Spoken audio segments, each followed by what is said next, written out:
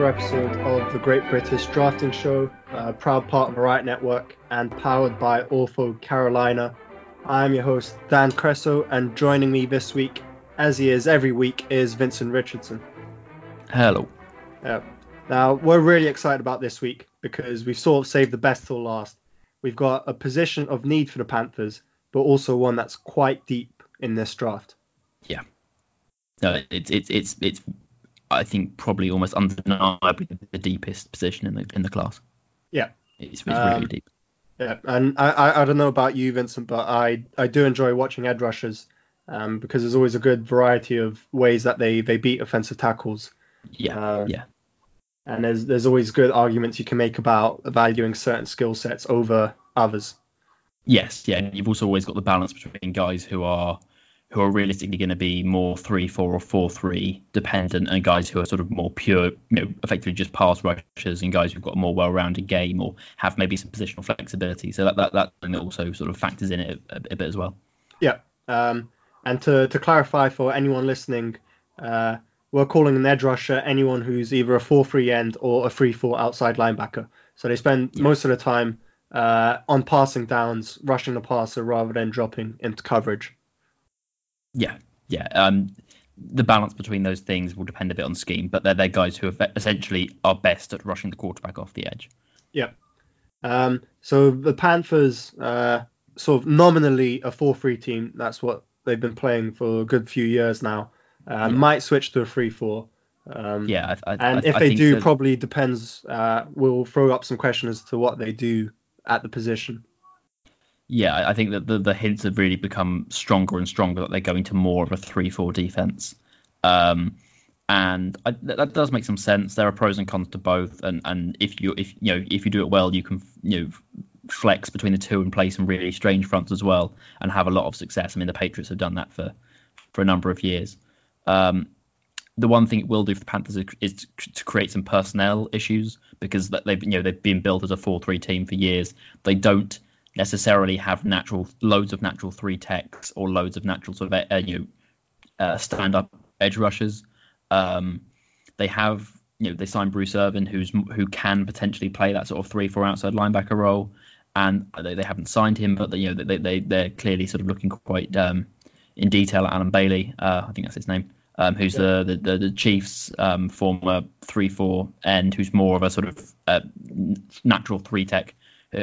So in terms of what they could do in the draft, there's probably a need at both. I mean, I know they've worked out Draymond Jones from Ohio State, who's potentially more of that 3 tech type role. So I think they are looking at both, and guys who potentially have some flexibility either between playing 4-3 defensive end and 3-4 outside linebacker, or potentially there are even a couple of guys here who could maybe play 4-3 defensive end and then move inside to 3-4 3 tech. So there are a number of ways the Panthers could go at looking to address their sort of outside edge rush sort of situation.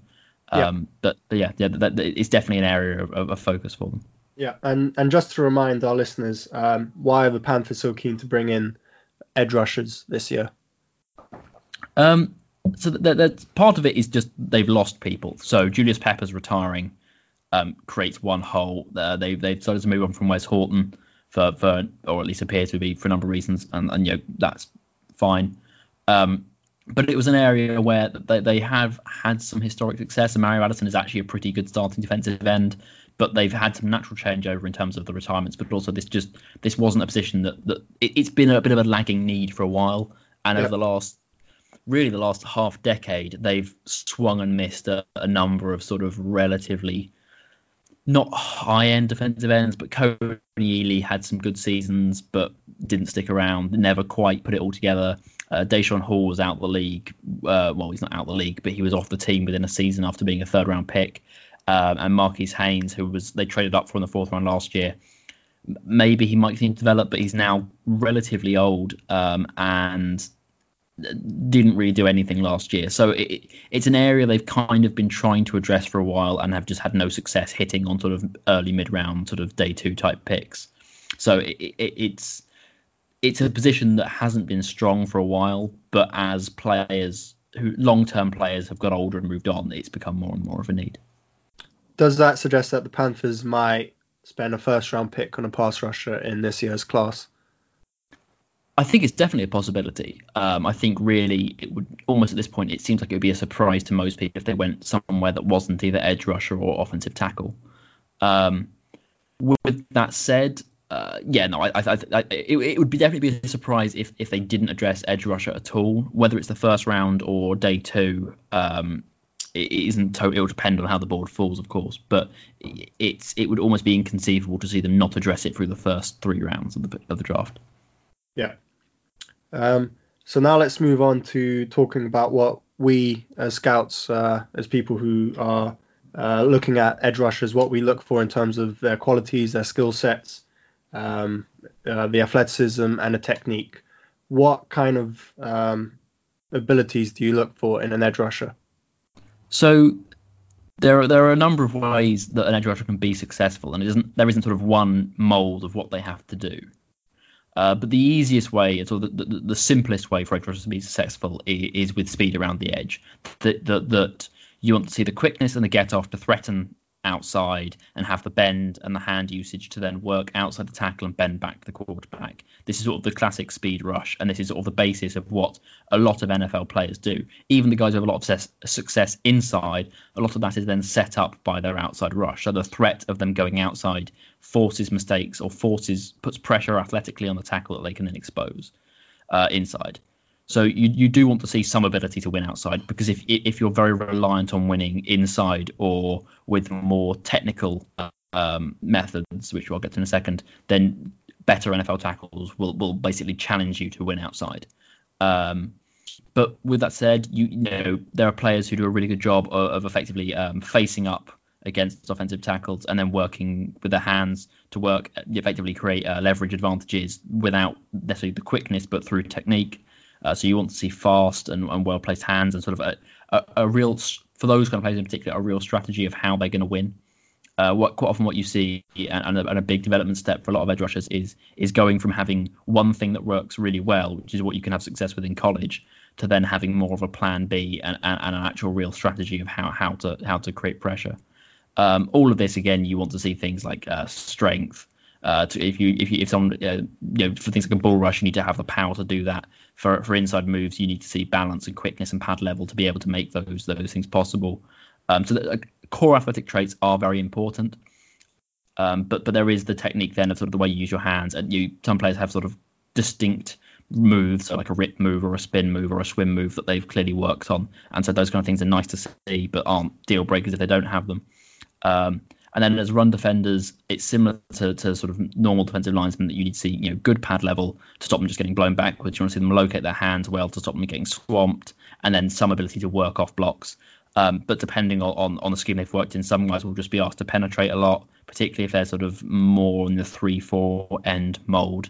And some guys will just asked to set the edge every time, 45 plays a game. So they are a bit dependent on how they're used. And then again, if you're a 3-4 scheme that wants guys to drop into coverage, you do want to see the movement skills. I mean, this is something that's very hard to judge, because generally when these guys were asked to drop, it was quite often very simplistically just dropping into an outside zone kind of thing. So that is something that really needs to be probed with workouts. But some kind of, if you really want edge rushers to drop into coverage, you want to see some movement skills and some vague awareness of what they're meant to be doing in coverage. But for a lot of these guys who are moved between one scheme and another, there is going to be a bit of coaching difference. So, Marquise Haynes was pretty much a standard 4-3 end at Ole Miss, and the Panthers have tried to move him into a sort of a 3-4 outside linebacker type joker role. And so there are going to be players who just have to transition, and that's something that you kind of are going to know you'll have to do depending on the scheme. But yes, so it's one of the positions that translate most directly to the NFL, because the job is essentially the same. But you really, ideally, you want to see the ability to win both inside and outside, and the ability to adjust on the fly between those two, if that makes sense.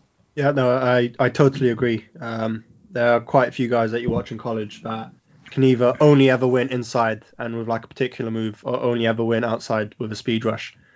And it's nice to see some variety in terms of pass rushing technique. Because when it gets to the pros, where the kind of level of detail in terms of opposition scouting is much higher, and you're playing against veterans, offensive tackles who have sort of almost perfected their craft, you can't win only one way. No. you might make one play in the whole game if you keep trying the same thing again and again. And getting offensive tackles thinking and a bit off guard, catching them off guard is a good thing. And another point I want to make as well is if the Panthers do move to a 3-4 scheme, then you might look a bit more into zone coverage abilities than you would if you expect them to stick with a 4-3. Yeah, no, I think there is some of that, but so few of these guys were asked to drop in any meaningful way that trying to, I think that is something that they'll have to look at workouts. I mean, there are guys who clearly have nice movement skills and who flashed at the combine drills and that kind of stuff, but even some of the guys, even the ones who were actually asked to drop into coverage, it was so simple what they were asked to do, that trying to really project that to any kind of meaningful coverage in the NFL, I think is somewhat a fraught exercise. Yeah, and especially if you're drafting an edge rusher in the first round, it's going to be because of their pass rushing abilities. Even though playing the run is very important, and being able to cover if your scheme asks for that is somewhat important. Really, what you're paying for at that position is being able to rush the passer.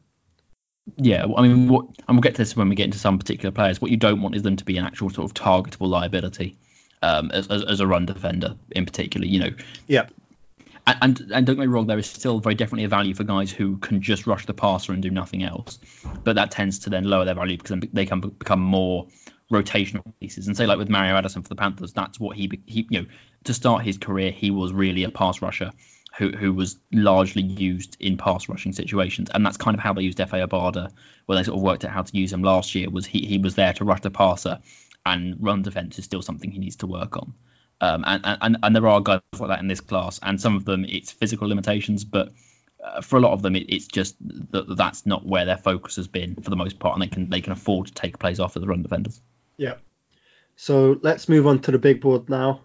So as with every week, we'll kind of go down your big board and talk about why you have certain players ranked a certain way, and sort of illustrate what players do, how they win. So number one on your big board is Josh Allen out of Kentucky. Why is he your number one in this very strong class? So I think there are obviously the two guys who are being talked about a lot are Josh Allen and Nick Bosa, and they are relatively close together, and there is a bit of personal taste in this as well. The reason why I really like him is I think he is more complete than Nick Bosa, and I think that he also possibly has a higher ceiling as well.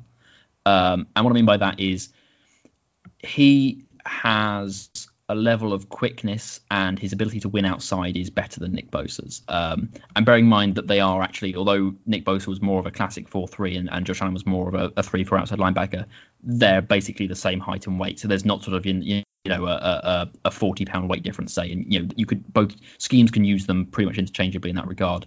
But Josh Allen, I think, is a significantly better run defender in terms of his consistency to be a plus player in that regard.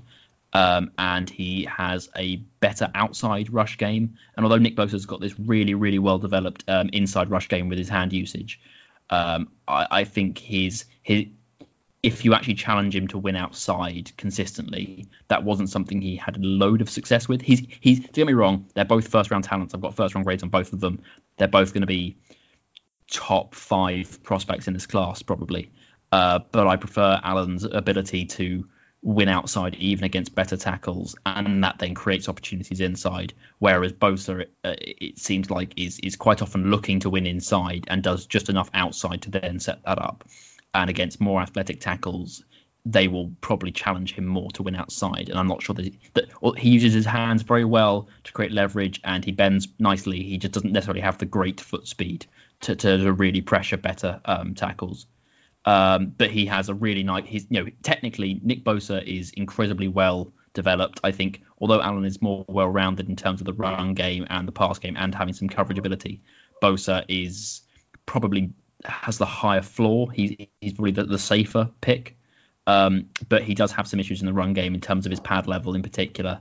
And he wasn't really asked to be used in coverage. So if you want to drop someone in his coverage, he hasn't done that at all. But I mean, both of them are very good players. I just think Allen is a better run defender right now, has the coverage potential, and also I think has a higher ceiling as a pass rusher with his outside rush. But both are really well-rounded, good prospects. Yeah. Yeah, I agree. I think they're both very good prospects, definitely worthy of a first round pick. One thing that gives me slight hesitation about Josh Allen's game is the lack of hand usage when he's pass rushing. I wouldn't call him a refined pass rusher by any stretch of the imagination.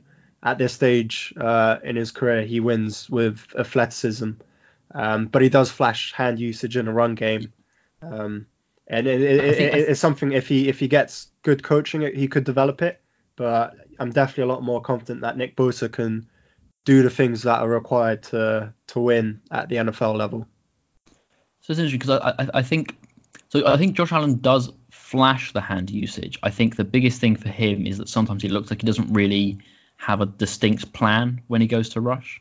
And I think that's the biggest thing he needs to work on, is actually having a clear idea of, right, because realistically, a lot of the time what happens with edge rushers is that you basically get 2 or 3 steps in and you either have no leverage advantage or you have an inside or an outside leverage advantage. Now, what I mean by that is either you've got a step outside the tackle, or the tackle, in which case you've got an outside leverage advantage. You basically want to turn the edge and turn the corner. Yeah. Or your speed has then forced the tackle to commit outside at the sacrifice of technique, and actually they're probably then off balance and you can then work back inside. So that's generally that, like, or you've got them off balance and you can drive them back to the quarterback. Yeah. And I think quite often Josh Allen, and this is something that I think I'm going to talk about a bit when we get to Brian Burns as well, is that he shows the ability to work back inside, but he doesn't necessarily have the natural ability to immediately switch to that on the fly when he sees a tackle off balance. That he wins inside when he predetermines he's going to win inside. And actually you want to see someone who is much more adaptable mid-play to, when he sees a tackle, just completely commit outside to then break back inside.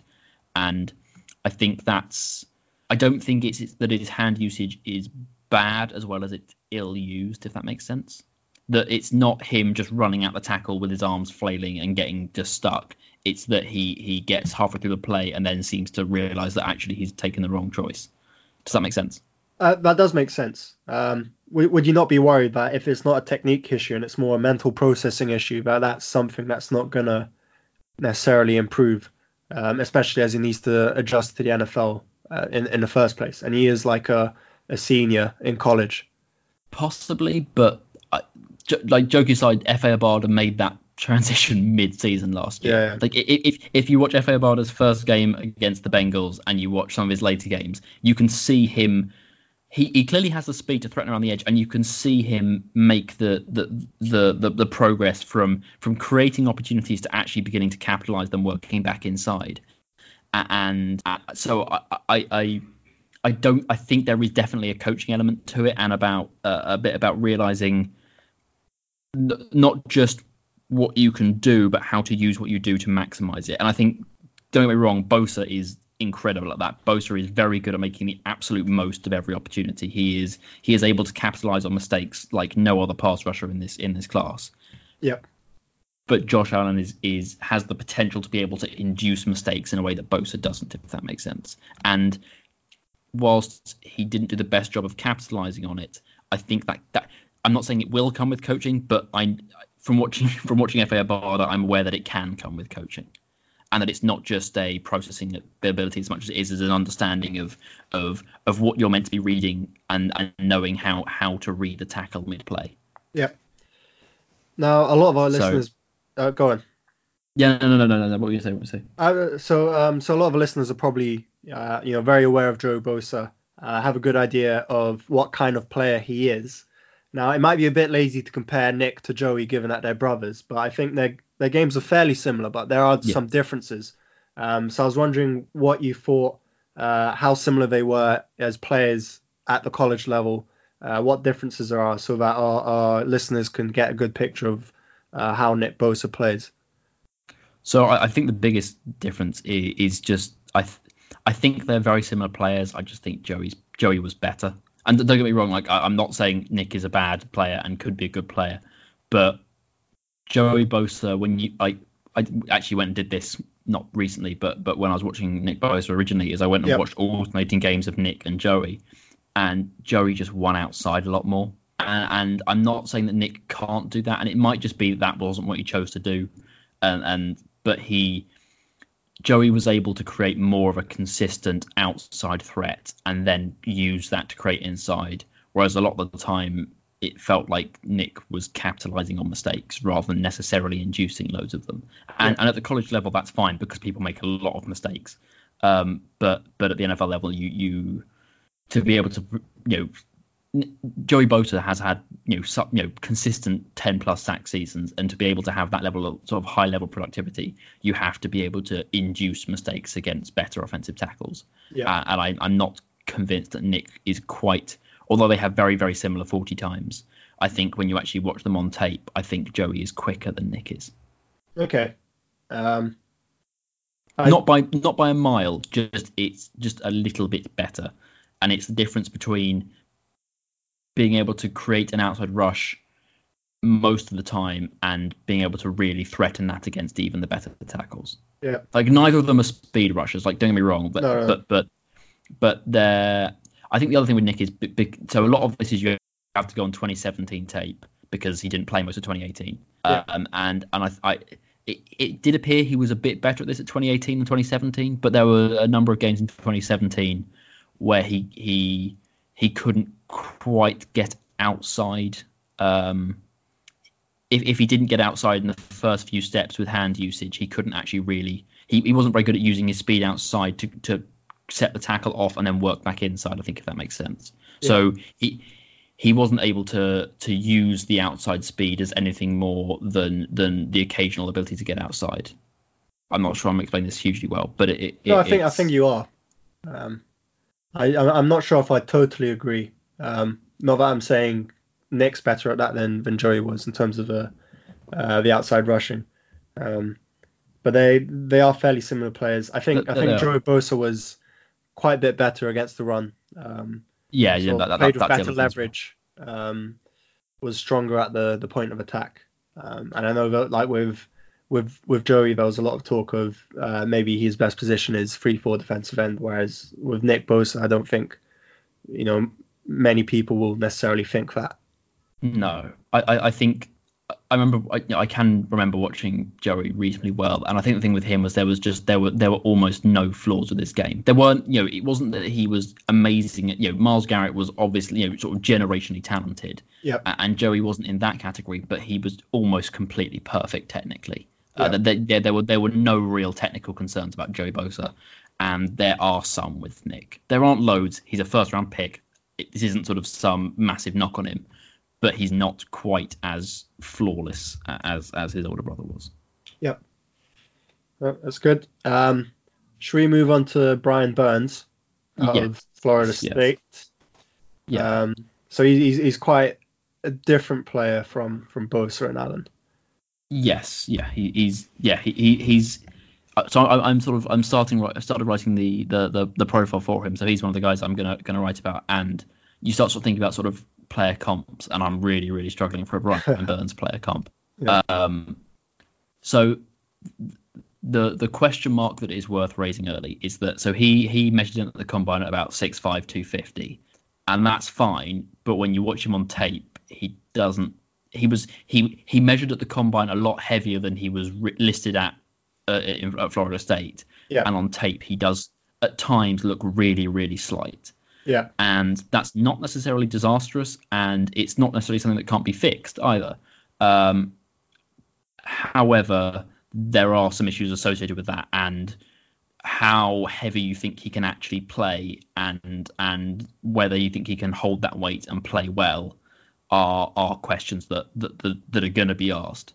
However, when he's got it right, he is probably the best pure pass rusher in this class. His outside game is really, really dangerous and flashes the kind of inside moves that Josh Allen doesn't quite yet. He still, I think, has the same issue as Allen in that he's not always the best at making those decisions on the fly, that quite often he wins inside in a predetermined way rather than in a reactive way, and that is something that I think he needs to work at. But his combination of hand usage, balance, speed, and bend are really, really alluring. And he also has probably maybe the best movement skills in space of anyone in this class. If you actually want to drop him back into coverage, he moves really, really well in space and covers a really, really surprising amount of ground. The concerns are that as a long, light guy, when he doesn't get his pad level right as a run defender, he just starts going backwards like there's no tomorrow. And there are some times, even as a pass rusher, where he looks either hesitant of initiating contact, and when he does initiate contact, he kind of bounces off the tackle a bit. Yeah. So he has no power rush game whatsoever at the moment. No. And sometimes when tackles look to bump him early, they can bump him really quite wide and almost ruin his entire play. He struggled also with chips and that kind of stuff. That he forced a lot of double teams because he is, don't get me wrong, a very good pass rusher. But as soon as he got double teamed, that was kind of him done for the play. Yep. He didn't fight through contact well at all. And he does. There are going to be concerns about his ability to handle the load physically at the NFL level. But the things he does well, he is as good at as anyone in this class. Yeah, I think the combination of him being able to win outside with a speed rush and counter inside with his quick hands, because he's got quite a nice swim move, is very alluring. And at least having like two moves down, one outside and one inside, it is something that you want to look for. His lack of size is concerning in a run game, and he's not going to develop a ball rush at the NFL level unless he bulks up, maybe to the detriment of his movement skills.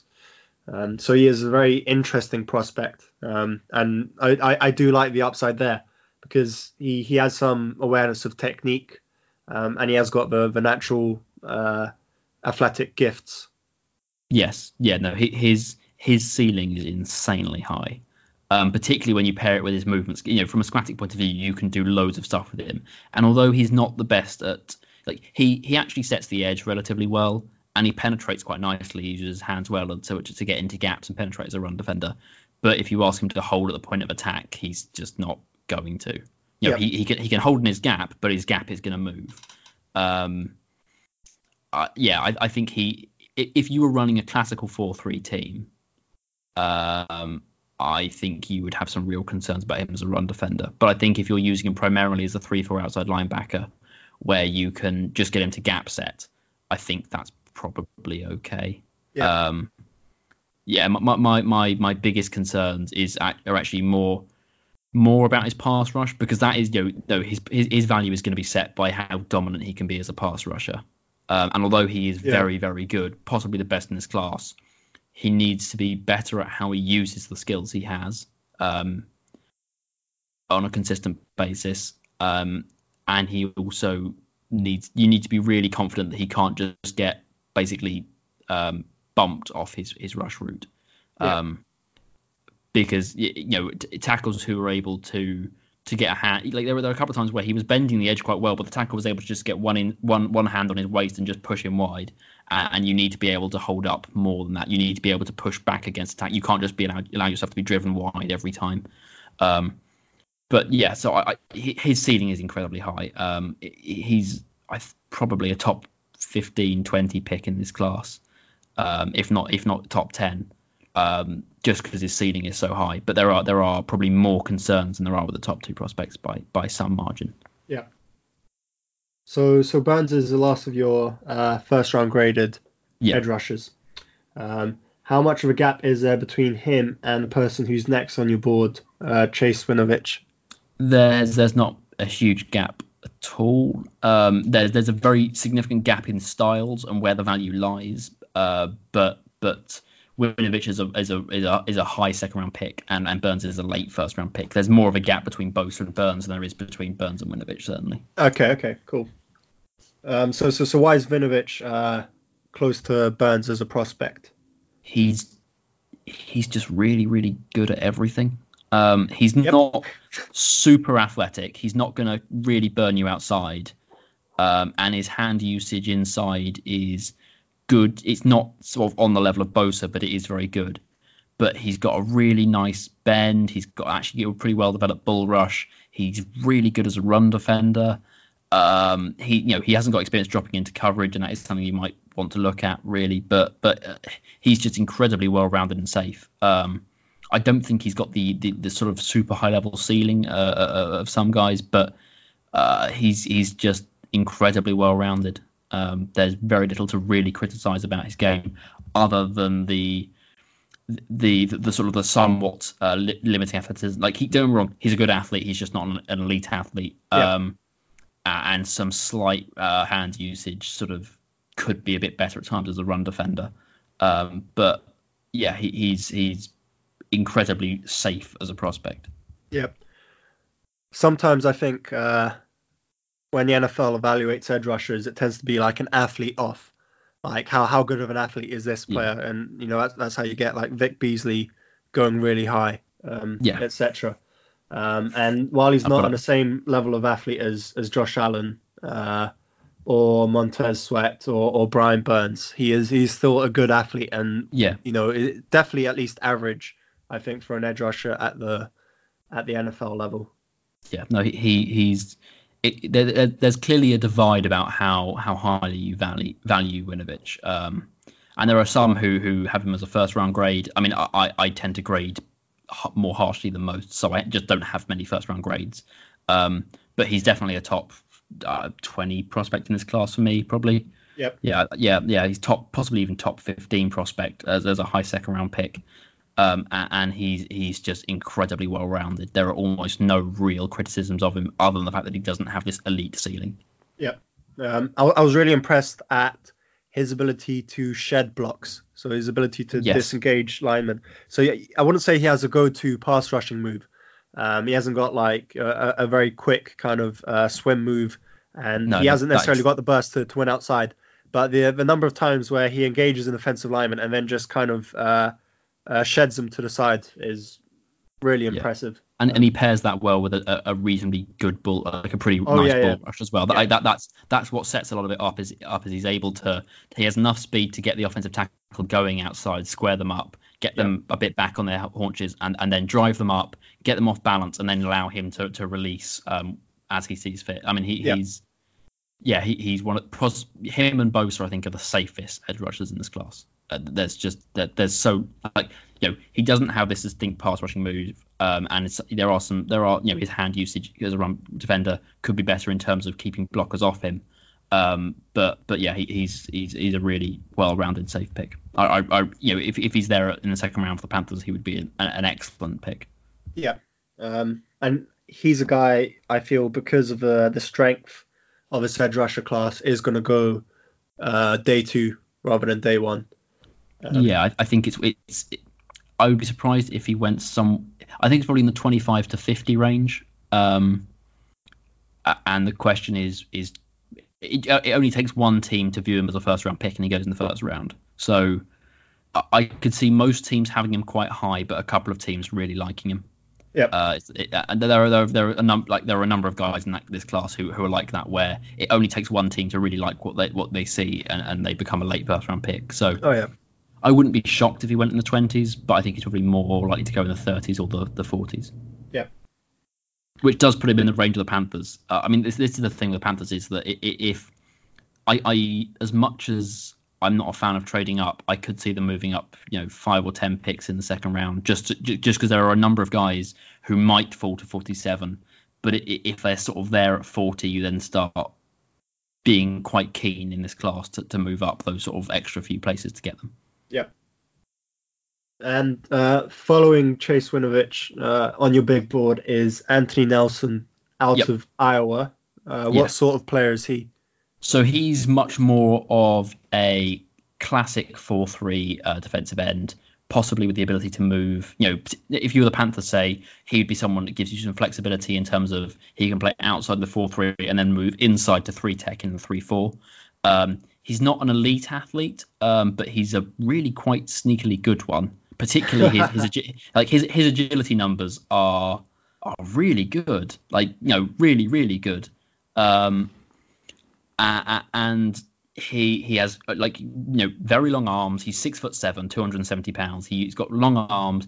He plays with a generally good pad level and he uses hands well. He locates them. He's got a nice power rush. He's got a good ball rush, rip move inside and sort of a swim move outside. He's not going to burst around the edge, but he ran pretty much identical 40 to Nick Bosa. He's got some degree of an outside game, and uses his length and his power quite well to create a power rush, and is a good run defender. The only thing is that 6'7", when he does get his pad level wrong, it tends to go pretty badly. But it's generally quite good, but his length does work against him at times, which is something you see from a lot of longer defensive ends. But again, he probably doesn't have a super high ceiling similar to Winovich, but he's got a really nice, well-rounded game. He uses his hands very well, particularly as a run blocker, actually, and then sets off that. I mean, he's probably, it sort of seems like an odd thing to say, but he's probably the best pass rusher off play action in this draft class. His ability to set the run and then work off with power moves is really nice.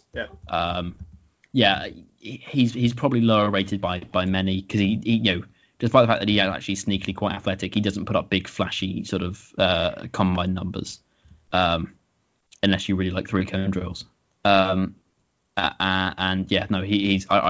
think he's just a quietly very well-rounded, pretty safe player. Yep. When watching him, I wasn't necessarily blown away. I was more like, oh, this is a good player. And then when I started to think about everything that he can do, it's hard to make an argument in my eyes that he isn't like a top 5, top 6 edge rusher in this class. Yeah, no, he is going to make someone very happy towards the end of day 2. Yeah. It could be the Panthers, but who knows? Hopefully. Yeah, no, I mean, so particularly for a team looking to go to a 3-4 and without, he could legitimately line up at 3 tech in a 3-4 defense and then move outside in a 4-3. He's, in terms of players the Panthers have had recently, he's much sort of he'd be a better version of Wes Horton type thing. Yeah.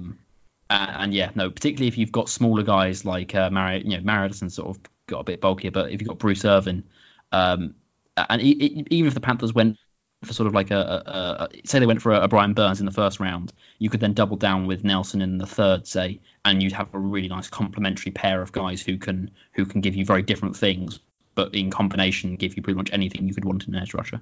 Yep. Yeah. No, he's just got a very nice game. He's the kind of player that if this edge class wasn't so ridiculously strong, he'd probably be getting first round buzz. But because it's so ridiculously strong, he's a early mid round pick. Yeah. I watched both him and Chase Winovich in fairly quick succession. And after watching those two, I was like, this edge class must be amazing. This must be obscene. Yeah. I mean, and that's not necessarily the case, but it is very good. Partly down to those two players. Yeah, the Panthers could potentially, they could not go. There's another guy I'm going to talk about in a second as well, but that they could not go edge rusher in the top 2 rounds, address sort of offensive line and safety, say, and legitimately get multiple starting caliber defensive ends in the 3rd round. The depth of this class is really remarkable. Yeah. And so following up after Anthony Nelson is DeAndre Walker out of Georgia. Someone that didn't play much his first 3 years, but in his senior year actually was a starter. And he looks like a good player from my eyes. He's a bit hard to analyze in that Georgia kind of moved him around a lot. Yeah. Like it wasn't a lot of these guys, their job was basically line up at edge rusher 35-40 times a game and just get at the quarterback. But he was dropped into coverage at times. He was used more as sort of he was used a lot on run plays. He was moved inside at times as well as a 250-pound linebacker, effectively. Yeah. He was moved all over the place. As a result, sometimes he had his hand on the ground, sometimes he stood up, all kinds of things. Sort of that Leonard Floyd type role they've used in the past. It did have some impact in terms of his technique, in that he showed nice technique at times, but because he was asked to do constantly different things, there were some real inconsistencies in that sometimes they'd be good and sometimes they'd be bad. And he's a guy that looks like he could benefit from just being asked to do one thing on a more consistent basis. But he's got a really good pad level for a 250-pound defensive end. His run defense is really, really good. He uses his arms really well as a run defender with good pad level. He's got a good outside game, if not it's not amazing, but it's a good outside pass rush. He flashes some moves inside, uses his hands quite well, plays with good bend. He's not. There's enough things you have to work on that he's not in the elite pass rusher, to edge rusher category, but he does a lot of nice things, and with a year of actually being able to focus on being an edge rusher, he could be a really good player in certainly by could a guy who could make real progress throughout his rookie season, if that makes sense. Yep. I think he was inconsistent, as you mentioned, and partly that might be because he was asked to do lots of things. But he flashed quite a few different techniques and kind of flashed them well. Like a rip move, he was pretty good at that. Swim move as well. He was quite good at getting his arm on the inside to kind of back, driving the offensive lineman down kind of high up into their chest. It's surprising to see a 250-pound guy have a pretty effective bull rush, but he legitimately does have a pretty effective bull rush at 250 pounds. Yep. And while he didn't put everything together in his college career, there's enough there to kind of pique your interest. Yes, there is. He's got a lot of very nice tools that you would hope to put together into a more complete game. Yep. It'll be nice to. I mean, he didn't manage to do any testing at Georgia's Pro Day or at the Combine. I forget what injury he had. And if I had some of that data, I might be a bit more confident about putting him this high. But I can't make any arguments about his game, really. I think he is a solid player and one that could, if a team takes a risk and takes him in the second round, it could really pay off. Yeah, I think he's kind of in that category where if the Panthers took him at 47, you'd think it was a bit of a reach, but if you got him at 77, you'd think it was a complete steal. He's kind of he does a lot of nice things well, but there is definitely some risk that would make you a little bit averse right at the top of the second round, say. But he again, there are just so many tools he shows that the allure of putting them together is certainly there. Yeah. So you talked about risk. Let's move on to Yache Polite out of Florida. Yeah. Because that is a risky player. Yes, yeah. And for multiple reasons. It's not like, don't get me wrong, his combine was... I saw an article saying that he possibly had the worst combine of all time. And it's quite hard to argue with that. Like, he's definitely taken what was pretty solid first round stock, like 2 months ago, and just completely blown that to shreds, and he's now fighting to go on day two. With that said, his tape there is definitely, there are concerns on tape as well, but his ability to just pin his ears back and get at the quarterback is really good. Like he is an abject liability of a run defender, but his pass rush is good. I think the other thing is that one of the big concerns with him at the Combine was when he talked about his interviews and said that he didn't really watch tape. And he does kind of look like a guy who doesn't really watch tape. So he kind of he gets by a lot on talent without necessarily putting it to great use. And could benefit from some more discipline in his pass rush and a clear plan on sort of a down-by-down basis of how he's going to get pressure. Yeah. But his speed, bend, and hand usage just get the job done a lot of the time. He's as a pure pass rusher, one of the best in the class. But then you do have the fact that he's, like, people talk about him as maybe a 3-4 outside linebacker, and I think he could kind of do that. But he's basically the same size as Nick Bosa. Like, he is not built like a 3-4 outside line. Like, he isn't. He is a 4-3 defensive end, really. Yeah. He just is a really bad run defender as a 4-3 defensive end. And it's not just one thing. I mean, I think there are potentially questions about his effort as a run defender, but his pad level's poor. He doesn't use his hands very well, and he struggles for actual functional power. So he is certainly a divisive figure, but what he does well is certainly very good. Yeah. It'll be, I think, if the Panthers were to take him, I think every Panthers fan should be slightly excited about it, but also slightly nervous. Yeah. But I think as a fan, that's normally what you want to see from your team, rather than kind of really go for a very solid but mediocre player, especially when it gets to like round 3, where most of the time you're looking for name recognition as a fan. Yeah, I think certainly once you get to the third round, he then starts to make a lot of sense. I think I do have a late second round grade on him. Yep. Not and that is not taking into account any of these sort of off field concerns, like not off field concerns, but work ethic concerns. That's just as a pure on field prospect. I think he's a late second rounder. But in this class, even when you take into account the sort of work ethic, unless you interview him and you just have him as an undraftable prospect, and don't worry, teams do definitely have those kind of guys. But unless he's like that for you, if you think he's someone you can work with, I think once you get to the third round, if he's still there at 77 and you haven't taken an edge rusher, he's then very, very much in play. There are definitely concerns, but there's a lot of reasons. I mean, it's the same with Brian Burns, just not as good in a way. In that if the Panthers took Brian Burns at 16, you should be really excited about what he can do, and concerned about the potentially significant issues that might come with it. And Polite's the same, just not as good. Yep. Yeah, I don't think he's as good in space as Brian Burns, which is why I wouldn't really think it makes sense to put him as a 3-4 outside linebacker. Yeah, like he's got good flexibility and he's got good burst. But the kind of change of direction skills, I'm not sure he's quite got that. No, and he doesn't.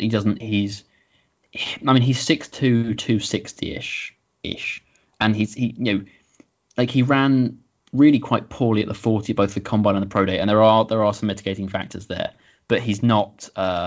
He's more quick twitch than he is necessarily just flat out fast. Yeah. And as a pass rusher, that's fine. He gets it done. There's no concern in that regard. But if you want to drop him into space, he doesn't really have the build or to cover loads of ground in the way that Brian Burns is able to seem to take up this. Brian Burns can move over a fairly large area of space pretty quickly. Polite isn't that kind of player. Yep. Polite's more in sort of the early career Mario Addison type build, just without the sort of the elite speed. Yeah, no, Polite's a good player. Yeah. Right. Shall we take a bit of a break, because this is again, as with last week, a longer podcast. So we're going to take a quick break quickly, and we'll be back in a few seconds. What's up, guys? Den here from the Keep Pound Den podcast here on the Riot Network, powered by Ortho Carolina. Join us this week as Sports Illustrated's Connor Orr joins us to explain his pick of DK Metcalf to the Panthers. He also explains why he thinks the Panthers have the third best running back situation in the NFL. We also talk about stadium upgrades, preseason schedule, and a C+ grade given to the Panthers this offseason. Join us here on the Keep Pound Den podcast this week. Okay, we are back. It's the Great British Drafting Show. We are taking a look at edge rushers this week. And I think the fact that we've had to split this episode into 2 parts really speaks volumes about the depth of this edge rushing class. Yeah. And we've only looked at the first 2 rounds of prospects. Yeah. And now we're really going into the kind of meat and potatoes of this edge rushing class, with potential late round, mid round gems that are out there.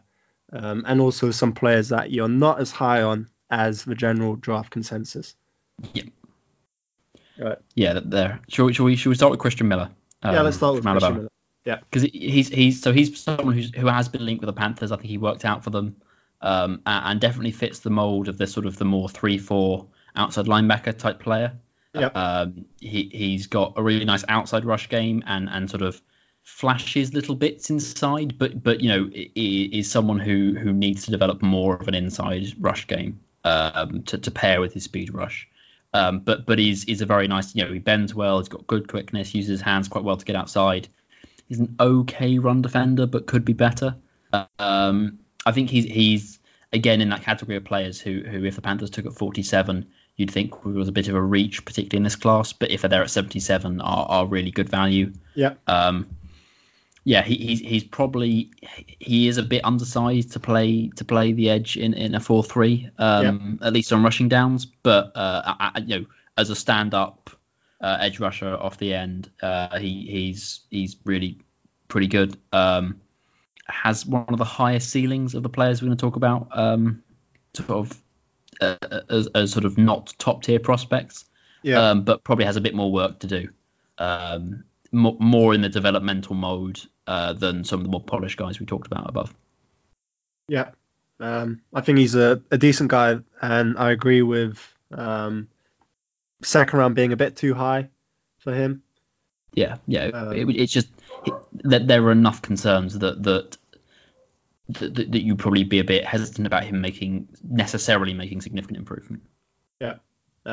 His run game isn't great. I think a lot of it might stem from the fact that he's not that big. He's sort of on the light side for an edge guy. Yeah. The rest of the game is fairly well rounded. Perhaps it'll be interesting to see if he played more snaps at Alabama because they rotate so much, whether he would have been as successful in the pass rushing game. That's something I've thought about before as well. How much certain players who don't play that many snaps might be a bit better at pass rushing because they're not as tired. Yeah, I mean, the only thing I would say is the Panthers do rotate a lot as well. So that's not, it's not something that's necessarily going to cause him to drop off as much as it could raise some other guys up who might be asked to put a heavier workload in college. But the Panthers rotate a lot, particularly on the defensive line.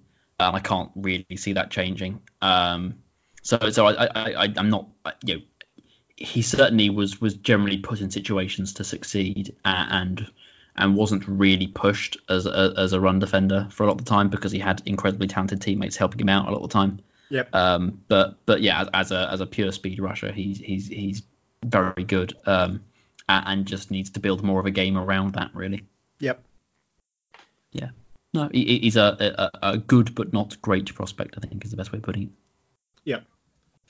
Now the next two guys are both projected to go in the first round and might go quite high in the first round. One of them in particular. Yeah.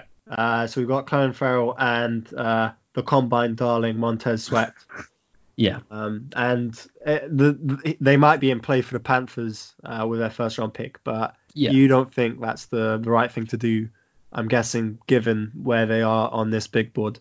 No, I think that, don't get me wrong, they're both good prospects. I just don't think either of them are elite prospects. And in a class that's this deep, they kind of get lost in the mix. Sort of really that they're not in the top tier of edge rushers in this class. And I think given how deep this class is, I think taking either of them at 16, if they fell that far even, would be a reach. I think Ferrell they're very, very different players, don't get me wrong. Ferrell is technically pretty good. He does a good job of capitalizing on mistakes. He uses his hands well. Yep. His biggest issue is that he doesn't bend very well at all. And so even though he's actually got a pretty good burst, he really struggles winning outside because he just can't bend back to the quarterback. He's really stiff in his hips.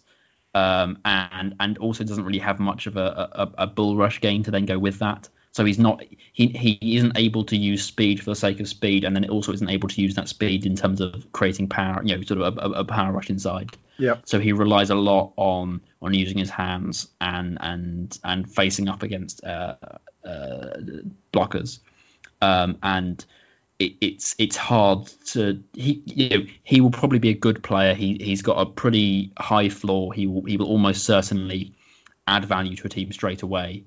But it's hard to have to invest a really high pick on someone whose game is primarily built on capitalizing off mistakes, and also isn't amazing as a run defender. Though he's not terrible in that regard. He just needs to work on his hand usage. Yeah. He's a safe pick.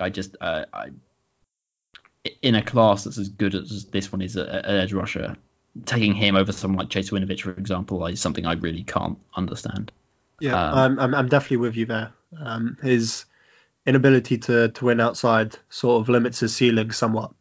I was very impressed with his hand usage in the pass game. Yeah, no, it is good. It's just it's the same thing with Bosa, just in a much more severe degree. Where if you can't win outside, NFL tackles spend far more time prepping for you than college tackles do, and generally have far more talent. And they are, if they see that you can't do that, they will just challenge you. They will they will line up inside and they will challenge you to beat them outside. Yep. And I don't think against better NFL tackles he's going to be able to do that. Yep. Then again, there are some really bad NFL tackles out there. Yeah, there are. So it's then, are you adding loads of value? If you're just beating up against bad tackles, you're not. It's quite hard to be really enthusiastic as a key part of a defense if that's basically what your game is built up on. I think he's a borderline starter in the NFL, and certainly would be very good as a rotation piece. But I'm not sure that's what you spend a top 50 pick on. Yep. Now, what's up with the Montez Sweat hate? So I don't hate Sweat, and I definitely see where the ceiling is. It's just that at the moment his pass rush is all a speed rush, and that his speed rush is limited by the fact that his bend, whilst not terrible, isn't amazing either. Yeah. And there's definitely potential to work on. Actually, he's a pretty good run defender, apart from his pad level being a bit iffy. Yeah. But there's a lot more potential than there is actual immediate value. And you're going to be a bit hesitant about a guy who's, if he didn't have some amazing 40 time, probably would be a lot lower regarded. And that's got to be a concern. Yeah. Also, the fact that he is really quite slight as well. He's similar kind of size to Brian Burns, and although his 40 times really fast, he doesn't actually, and he's definitely quick on tape. Don't get me wrong, but he's not, Burns, although he ran slower, it looks a lot faster on tape. And has a much better bend. And it was just for a guy from Montez Sweat's game is largely as a pass rusher built upon his speed rush, and he's not really one of the top 2 or 3 speed rushers in this class, and that is a concern. And someone like Christian Miller, who isn't as quick but bends better and uses his hands more effectively, is actually probably more effective as an outside rusher right now. Yep. Even if Sweat speed possibly gives him a higher ceiling in that regard. And it's the potential is there. There's just quite a lot of work that needs doing, and it's really hard to be very enthusiastic about those kind of prospects when there is a long history of hyper athletic pass rushing busts.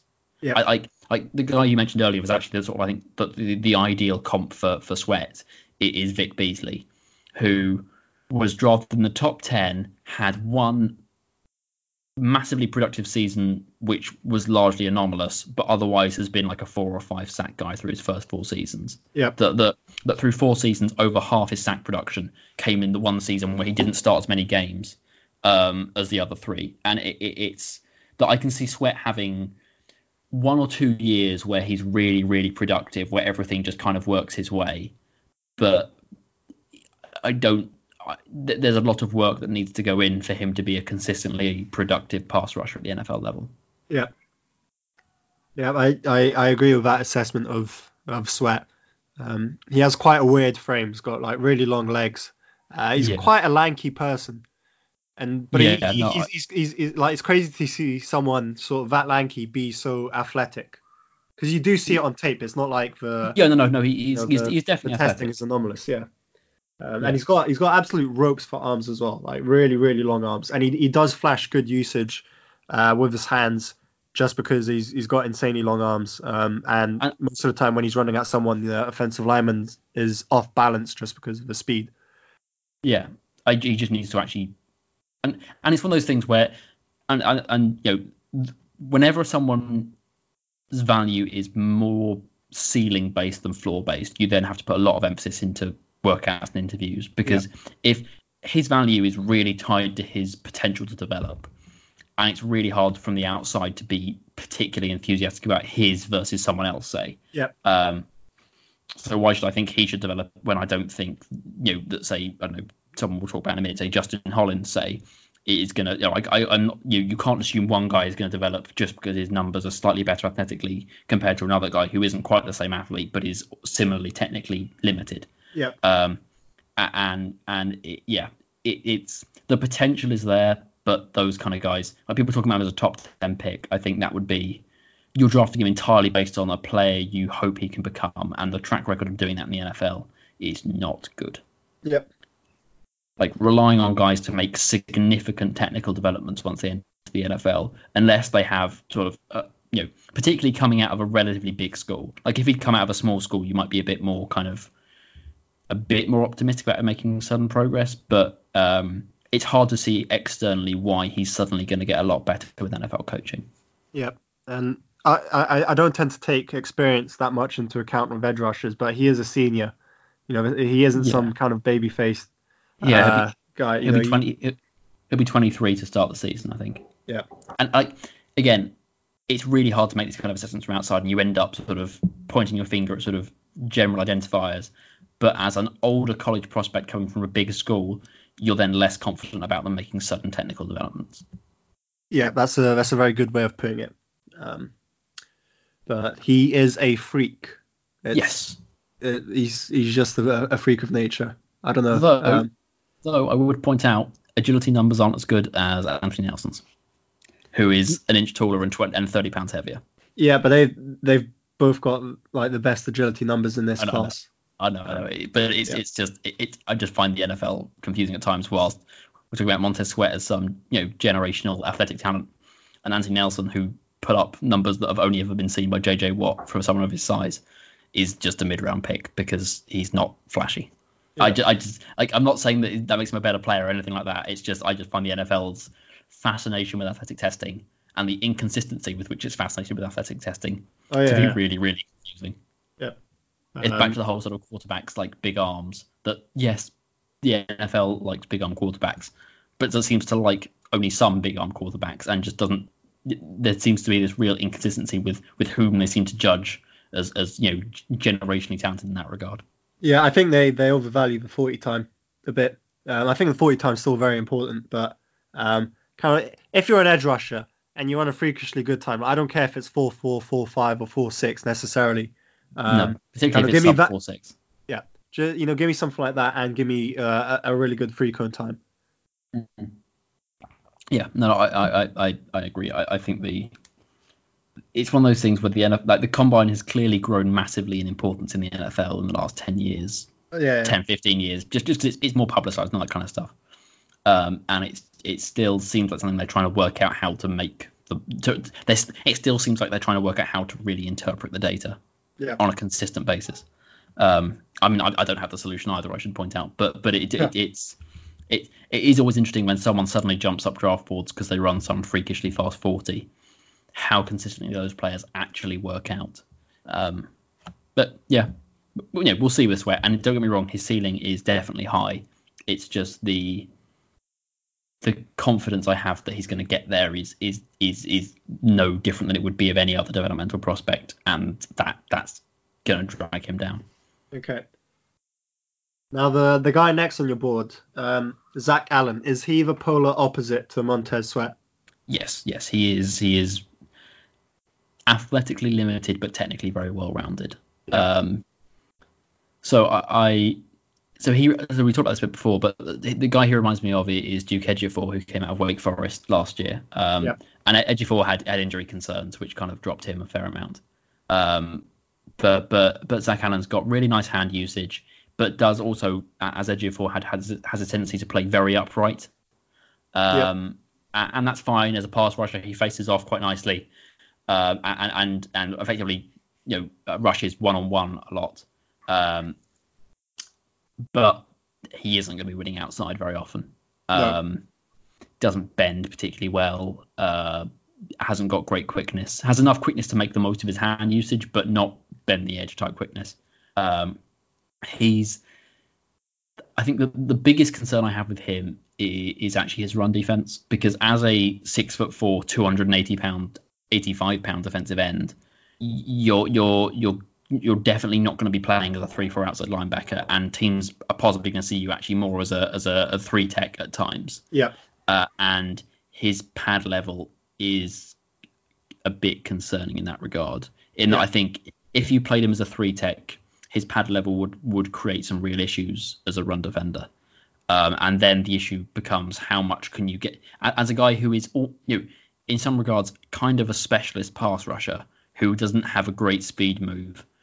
How you get him on the field at times, I think, is interesting. But he definitely does some nice things. His hand usage is really good. He's got a good inside move, and his quickness is actually not terrible. It's just he's not going to be winning outside, and when you combine that with questionable run defense, it's hard to be hyper enthusiastic about him. But I've still got a 3rd round grade in him. In a class that's this deep, it's hard. It's hard to sort of be really enthusiastic about him. But he's similar to Anthony Nelson in that his value to play both 3-tech and 4-3 defensive end does give him some real value for the Panthers in particular if you can fix his pad level. Yeah, he's a bit more of a 3-tech than Anthony Nelson, and more so than Ejiofor was. So there's some versatility there. Definitely so. Yeah. Ejiofor is just reminiscent in the way he uses his hands and the fact he plays quite upright. Yeah. I think those are good points. How's he compared to Michael Bennett stylistically? I'm not sure I've watched enough of Bennett to be really, really confident in what I say. I don't think he's quite as quick. Yep. I don't think don't get me wrong. He's actually, for a 280-pound man, he's actually relatively quick. And he is technically, hand usage wise, quite good. I think the run defense is the biggest concern for me, particularly the pad level, and it's more in terms of how do you find him a role, and some teams will have a very clear idea of how they want to use him to maximize his value. Yeah. But that he's someone whose value will depend quite a lot on usage. Yeah. No. The reason I asked about the Michael Bennett comparison is because I think Zach Allen is someone who could potentially play as a 4-3 end on kind of 1st and 2nd down, and then on 3rd down kick inside, like on 3rd and long. Yeah, no, I definitely did see that argument. I think my only concern with that would be that I'm not sure he's good enough as a run defender to see him as a plus player in that regard. In that I don't see he's going to give you way more as a run defender than keeping someone like DeAndre. Like DeAndre Walker is a better run defender. Like even though he's 30 pounds lighter, I'm not going to, or Mario Addison, say if I'm the Panthers, I wouldn't take Mario Addison off the field to put Zach Allen in as a specialist run defender. Yeah. Whereas say someone like Wes Horton, whilst didn't have an amazing pass rush, he was legitimately a good run defender. And so putting him in on early downs, he did enough as a pass rusher that you could keep that he had value as a specialist run defender. And Brian Cox for the Panthers kind of has that as well, potentially. That kind of, he's there to be a run defender and he gives you some pass rush as a bonus. Whereas I think Zach Allen is more of a specialist pass rusher who can kind of defend the run if he has to.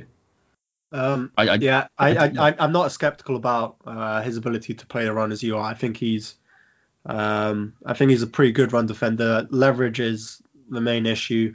He can also lose sight of the ball fairly often.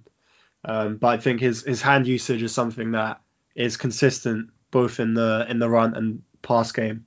I think it's good at penetrating, and that's why I think that potentially playing the 3-tech might make sense. I think when he was actually asked to stack and shed and set the edge, he sometimes got swallowed a little bit. And I think some of that is just pad level, because he rises up, it then changes the angle at which your arms strike and stuff. But I think he was better at penetrating than he was necessarily at setting the edge. Okay. That's an interesting point, and something when I watch him again, I'll try and look out for. Yeah, no, again, he does do some nice things as a run defender. The biggest issue is his pad level. But the issue is if you're playing inside, that then becomes more of an issue, because then you're no longer, if you're setting the edge, you can kind of be a bit high as long as you're in the right gap. Whereas if you're actually asked to play at the point of attack inside, you kind of have to not be going backwards. Yeah. Being in your gap and having good leverage isn't really very valuable if you're 5 yards back downfield. And that's the kind of issue that leverage will create potentially. Yep. Yeah, Okay. but don't get me wrong, he's a nice player. I do like him. I'm not super high on him. Okay, so Zach Allen is the last of your third round graded guys. Yep. The first for the fourth round graded guys is Justin Hollins out of Oregon. And quite a lot of people might not be fully aware of who he is or what sort of player he is. So please inform them. So he's definitely in the sort of 3-4 outside linebacker mold. I think he's like 6'5", 245, something like that. So he's on the lighter side. But he's got a nice speed rush. He's got pretty good bursts, bends reasonably well. Actually uses his hands quite well as a run defender. And also is one of the guys who actually did show some relatively nice movement skills in terms of dropping into coverage. However, he's definitely a developmental prospect. He's not someone who's going to be a massive impact day one. He's just someone who does enough nice things that particularly if you get to the fourth round, say, and you're looking for a sort of a 3-4 outside linebacker developmental type guy. I think he's got enough athleticism that you'd be enthusiastic about his ceiling. And also his technique is kind of he flashed a little bit and also was because he was dropped into coverage a reasonable amount. He wasn't kind of just he could do with more focus as being sort of a more specialist pass rusher. Like pass rusher was not sort of the core of his game at Oregon. No, and I think could benefit from some more focus on that and some more technical work. Yeah. So he's the kind of guy that you think has he's not an elite athlete, but kind of is a good athlete, and there's some reason to be optimistic about his ability to improve with time. Yeah. I think his upside might be limited by the lack of power in his game. Yeah, no, that is a concern. I think his technique is quite good. He's got very active hands, very quick hands, both in a run and pass game, but he can get swallowed up in the run game. And he doesn't quite have the kind of burst and flexibility to beat people outside. He's more of a good movement skills in terms of he can do well in coverage and do well in space, but not quite pin his ears back and really beat someone outside. He's probably more on the. So I think he can win. I think he can win outside. I just don't think he's not a elite speed. He's not a real burst around the edge kind of guy. Yeah. I think he's probably suited to a scheme. If you've got a scheme that asks guys to drop out of, if you effectively play a 3-4 with like a strong and a weak, where you ask the weak to rush at times but not all the time. If you like to drop your edge rushers more than average, I think he's kind of a nice fit there. Yeah. There might be some teams that see him as a like a 4-3 outside linebacker, but he's really tall for that. He doesn't have the sort of the quickness, sort of like the lateral agility that you'd ideally want. So yeah, he's probably quite scheme dependent. But there are schemes that do ask players to do what he's good at. And given that we don't really know what flavour of 4-3 the Panthers are going to run, he could potentially be a nice development fit for them. Yeah. So that's just not clear at this point. Having not seen what the defense is going to look like, you don't know whether that's a role they need. But when they're talking about guys like Jermaine Carter and Andre Smith potentially playing some 3-4 outside linebacker, he's definitely more in that kind of 3-4 outside linebacker mold than the sort of specialist rush guy, if that makes sense. Yeah. And I think he could be a good pickup in the mid to late rounds because I don't imagine it'll be particularly expensive in terms of draft cost. Not in this class, no. Yeah. No. He's definitely on the developmental side. He's not he's the kind of guy you draft in the mid rounds, you stash for a year, and you see what you've got in a year's time, and trust that there's enough upside to make it worth a mid round pick. Yeah. Yeah. No, I think unless for the Panthers, he probably only makes sense if you've already addressed edge rusher and you're then looking at it just in terms of a best player available type thing on the final day. Yep. Okay, so coming up after him, Kenny Willeeks out of Michigan State. Yeah, he's sort of opposite end of the spectrum. Yeah. Yeah, no, he's just, again, he's a worse version of Chase Winovich in that he's pretty well rounded. Isn't as good in any one regard. He's basically a little bit worse across the board, but is very well rounded. Has an okay pass rush and an okay run defender. We're now into very definitely the high quality depth / development sort of level of the draft. Yeah, and he's definitely in the high quality depth / rotation piece that he can be a good number 3 or number 4 defensive end for a team. Particularly, I think he's a 4-3 team in particular. Yeah. He could come in and be a rotational depth piece.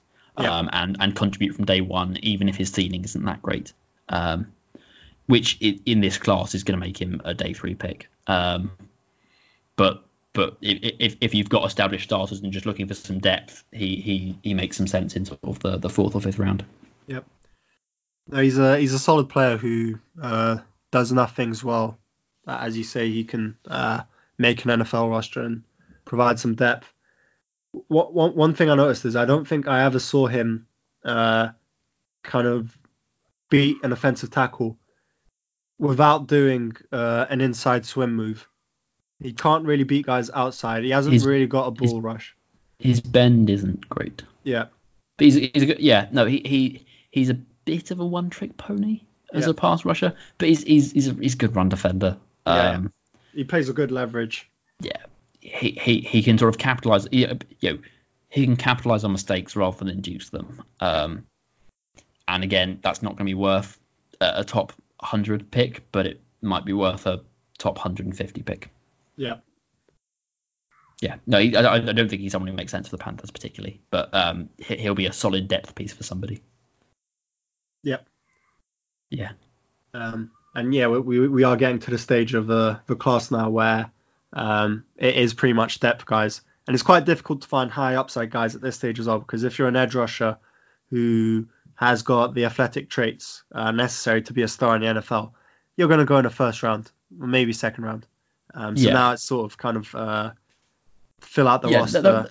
Don't embarrass yourself. There are guys who have development potential.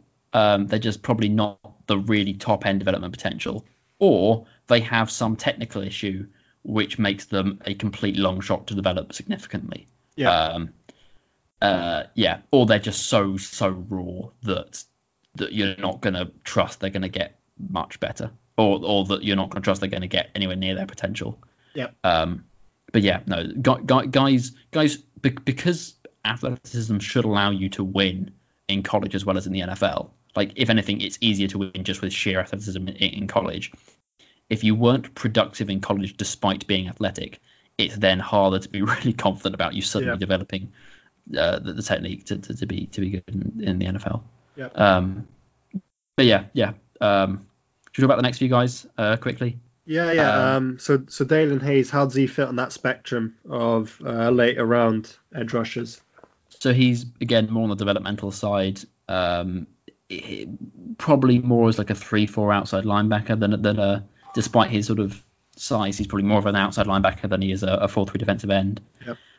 Has quite a nice outside pass rush move, but needs to work as a run defender significantly in terms of his pad level, and needs work as a pass rusher. So he needs to broaden his game as a pass rusher and not to be a liability as a run defender.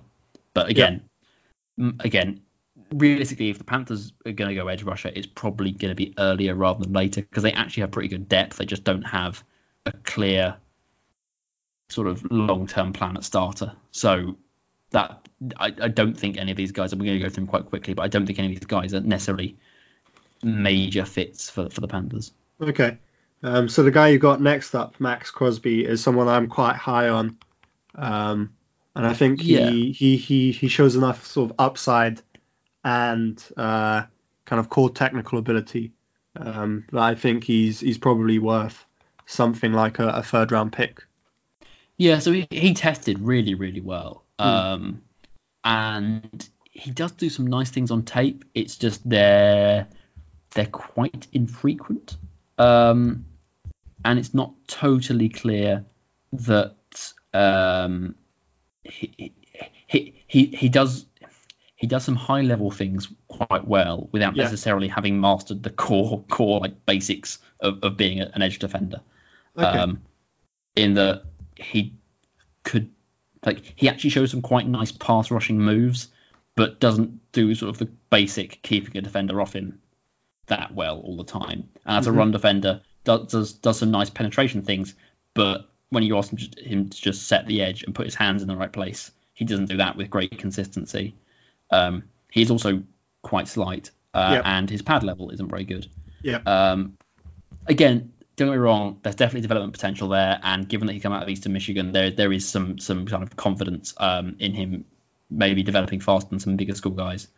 But you watch a few plays and you sort of you see surprisingly high level technique, and then you don't see basic level technique a couple of plays later. And I think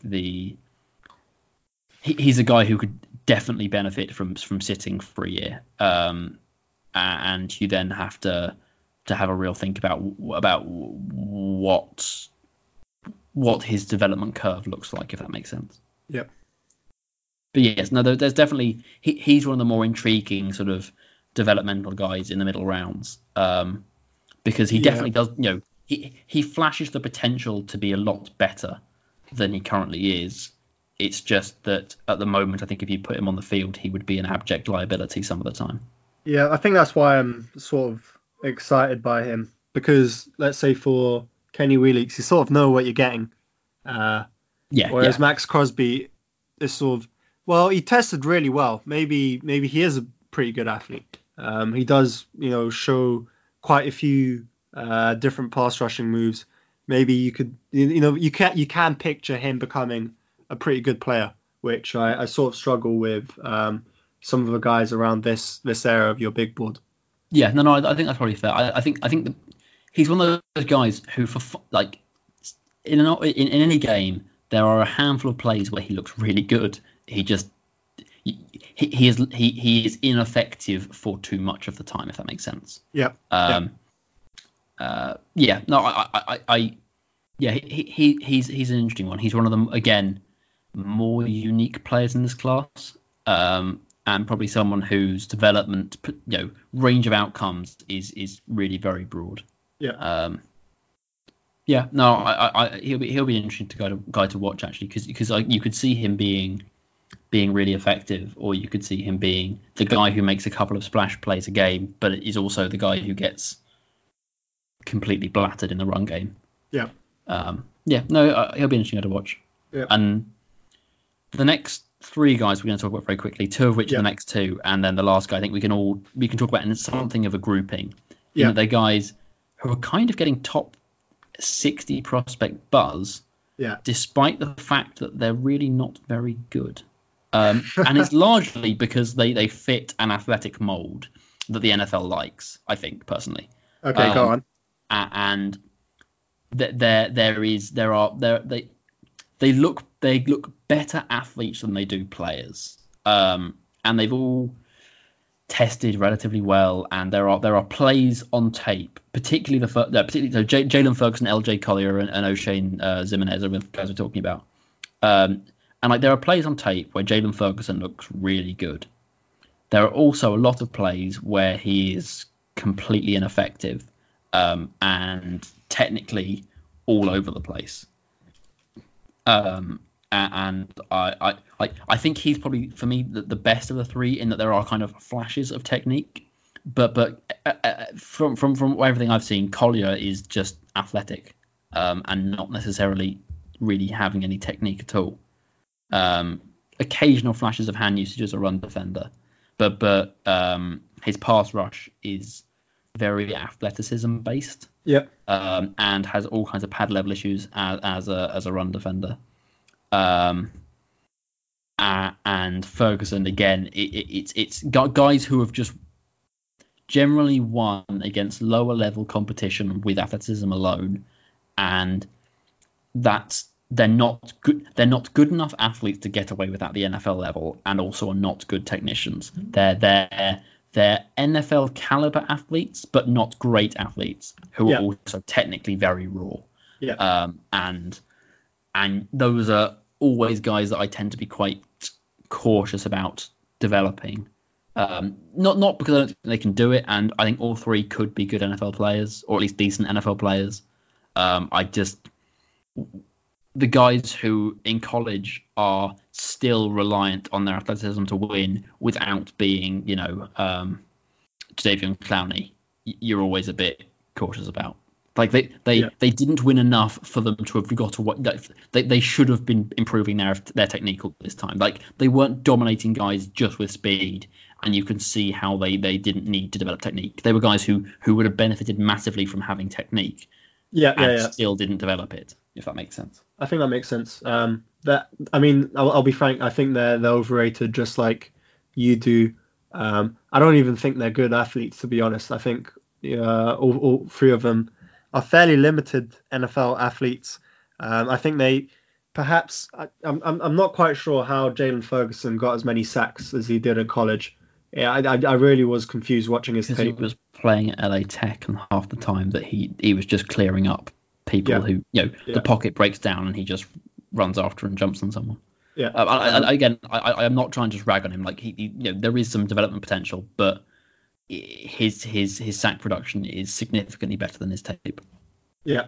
I think O'Shane Ximines and LJ Collier maybe win a bit more on strength than they do with general athleticism. I think O'Shane Ximines probably has a bit more in terms of hand usage, which offers some developmental potential, but his lack of ability to win on the outside does limit, and it's not like his technique is great either. No, his bend isn't great. I think that's my biggest concern. Yep. To be fair, at least with Ximines, he is coming out of Old Dominion. There is some kind, the fact that he's not technically great, you can kind of at least believe could be down to coaching. Yeah. But LA Tech and TCU are actually relatively decent schools and have produced comparatively technically developed prospects. Yeah. Particularly LA Tech. So the fact that they are as raw as they are, they were guys who basically just beat out against guys who were never going to play in the NFL, and they have the talent to make it in the NFL, but they don't have the talent to be stars, and they're going to need to put in a lot of work to make the most of what talent they've got. Yeah. And that's like I've got like late 4th, early 5th round grades on them, but that's in this class that puts you a long way down. They like in a weaker edge class they might be top 15 prospects, maybe even top 10, probably more like top 15. But in an edge class that's as strong as this, they're just not good enough to get anything other than day 3 consideration. Yeah. And the fact that someone's mocked, I think I definitely think Collier mocked to the late 1st, and that I what? Yeah, I can't remember who it was. There was someone who mocked him to the late 1st, and that's just completely ridiculous, as far as I can tell. I don't see it. Don't see it at all. Could you see Collier playing as a free tech in the NFL if he bulks? Yeah, no, I know. One of the notes I have on him is positional uncertainty. So I could see him playing. Yeah, Lance Zierlein's got him as a round 2 prospect. Yeah, I just. Yeah. Oh, this is an article you'll love. If Seahawks trade down an NFL draft, Ximines, Collier could be their guy. Huh. Yeah. No, it's yeah. No, I in a class that is this good at edge rusher, these guys getting 1st round consideration or even 2nd round consideration is really confusing to me. Yep, I agree 100% with that. Yeah, but for the Panthers, this is a really good edge rusher class. And I think Burns is the only guy I'd consider at 16 who isn't called Josh Allen or Nick Bosa, who realistically are not going to be there. The only guy who has any chance of being there who I think I'd consider is Burns. in a weaker class, Winovich in a weaker edge class, you could maybe have talked me into Winovich. But given how deep this edge rusher class is, it would be hard to justify taking someone who isn't at least got elite level potential at 16 for the Panthers. Yeah. But I think it would be, unless the board falls strangely and there just aren't the tackle prospects you like and you can't get a trade down or whatever. If Burns is comfortably top of your board, I think he is good value at 16. Like, he's definitely worth the 16th overall pick in this class. It's just for the Panthers, who have other significant needs in positions that are not anywhere near as deep as this. There's definitely some value in maybe waiting to day 2 to address edge rusher. And actually, if you come away with an offensive tackle and a safety in the first 2-round picks, but then take Miller and Nelson in the 3rd round, I think that's probably better than getting Burns at 16 and then having to scrape by at safety and offensive line in the 1st round, if that makes sense. Yep. Watching this crop of edge rushers has really solidified in my mind that the Panthers should tackle or should address the tackle position in the 1st round. Although you never know, some guys might go before pick 16. I think the thing to balance then is you don't want to reach an attack in the 1st round just because you think you have to address tackle. So I think I know I'm a lot higher on Little than some are, but I think if Dillard and Little are gone, you then have then I think it becomes hard to pass on someone like Burns if he falls. I think the real issue for the Panthers is if Burns is gone and say Dillard and Little go, say, probably less likely that Little goes, but if you're less high on Little than I am and Dillard and Burns are gone, you're either then going to really reach on an offensive tackle, or you're going to draft an edge rusher who isn't necessarily miles better than what you're going to get around later. And I think if that in that situation, you then really, really have to look at trading down. And although someone like Gardner Johnson or Adderley, I don't think are going to be the best players on the board at 16, you then start to look at safety, if only because everything else would either be a reach or a misuse of the pick. With the one potential caveat being if they really like a 3-tech. So if Jerry Tillery's there, then potentially if the Panthers don't sign someone like Alan Bailey, if you still have a real need at 3-tech, you could maybe talk yourself into taking a 3-tech in the 1st round. There is a best case scenario for the Panthers that is wonderful, and there is a worst case scenario which is really hard to deal with. And in a draft that is really quite volatile in terms of player projection, the range of outcomes for the Panthers, even sort of 10-15 days out from the draft, is really quite hard to pin down. But probably the outcome from this is that if the Panthers don't draft an edge rusher at 16, don't pull your hair out and start screaming, because actually this class is incredibly deep, and you could well address it at 47 or even 77 and get legitimately very good players. Guys at 77 who would go in the top 40 in most other draft classes potentially. This class is really, really deep, and the Panthers should make the most of that, or at least be aware of that when they're making their pick. In that if Burns isn't significantly ahead of whoever you have another position of need, even if he's the best player, it makes sense to wait at edge rusher. This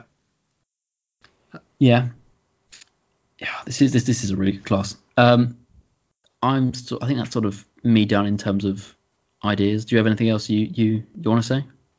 Not particularly. I think we've covered most things. This is a good edge rusher class, and it sort of makes up for the other positions in this draft class. Like the combination of defensive line and edge rushing talent in this draft class should make the NFL really exciting, actually. It's always good to see quality pass rushers in the league, it's going to further exacerbate the offensive line, defensive line talent discrepancy you currently see. Yeah, no, it's definitely a much stronger defensive line class than it is an offensive line class. I think the other takeaway from this class, and for me, is just that there is a much higher proportion of developmental players than you usually see. There are very few sort of well-rounded players in this class. There are a whole load of guys who at every position pretty much whose range of outcomes is just nuts. There are. It's one of those things where you look at your board and you kind of go like, how it's really hard trying to factor in one of the biggest difficulties is factoring in ceiling versus floor, and this is a class where there's just a whole range of guys where it's some people are really, really high on them because they evaluate ceiling more, and some people are much more cautious because they evaluate floor more, and it's just the discrepancies between evaluators are even higher than usual. Anyway, in terms of coverage, Big Board's going to come out this week, and profiles are going to be on Brian Burns, Chase Winovich, and Montez Sweat, and they'll be coming out throughout the week. I think we're going to be back next week to talk about draft strategy in general, and maybe talk through like a top 32 prospects. That's still a little bit in the works, but this is the last of the positional big boards, so they should all be out, and there might be some edits coming out as we get closer to the draft, just some sort of refinement. But yeah, should now have evaluated all the positions. Lots of players we've watched. Yeah, lots of players. Lots of players. Yeah. But yeah, as always, please rate and subscribe and recommend and all that stuff if you liked it. Yep.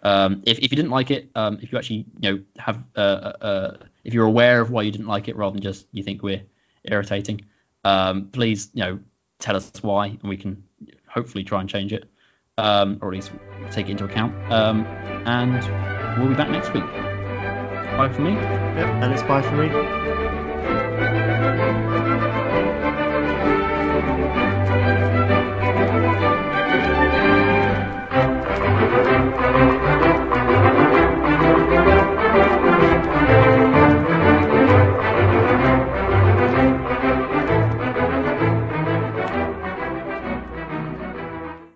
Hi, this is part 2 of the Great British Drafting Show.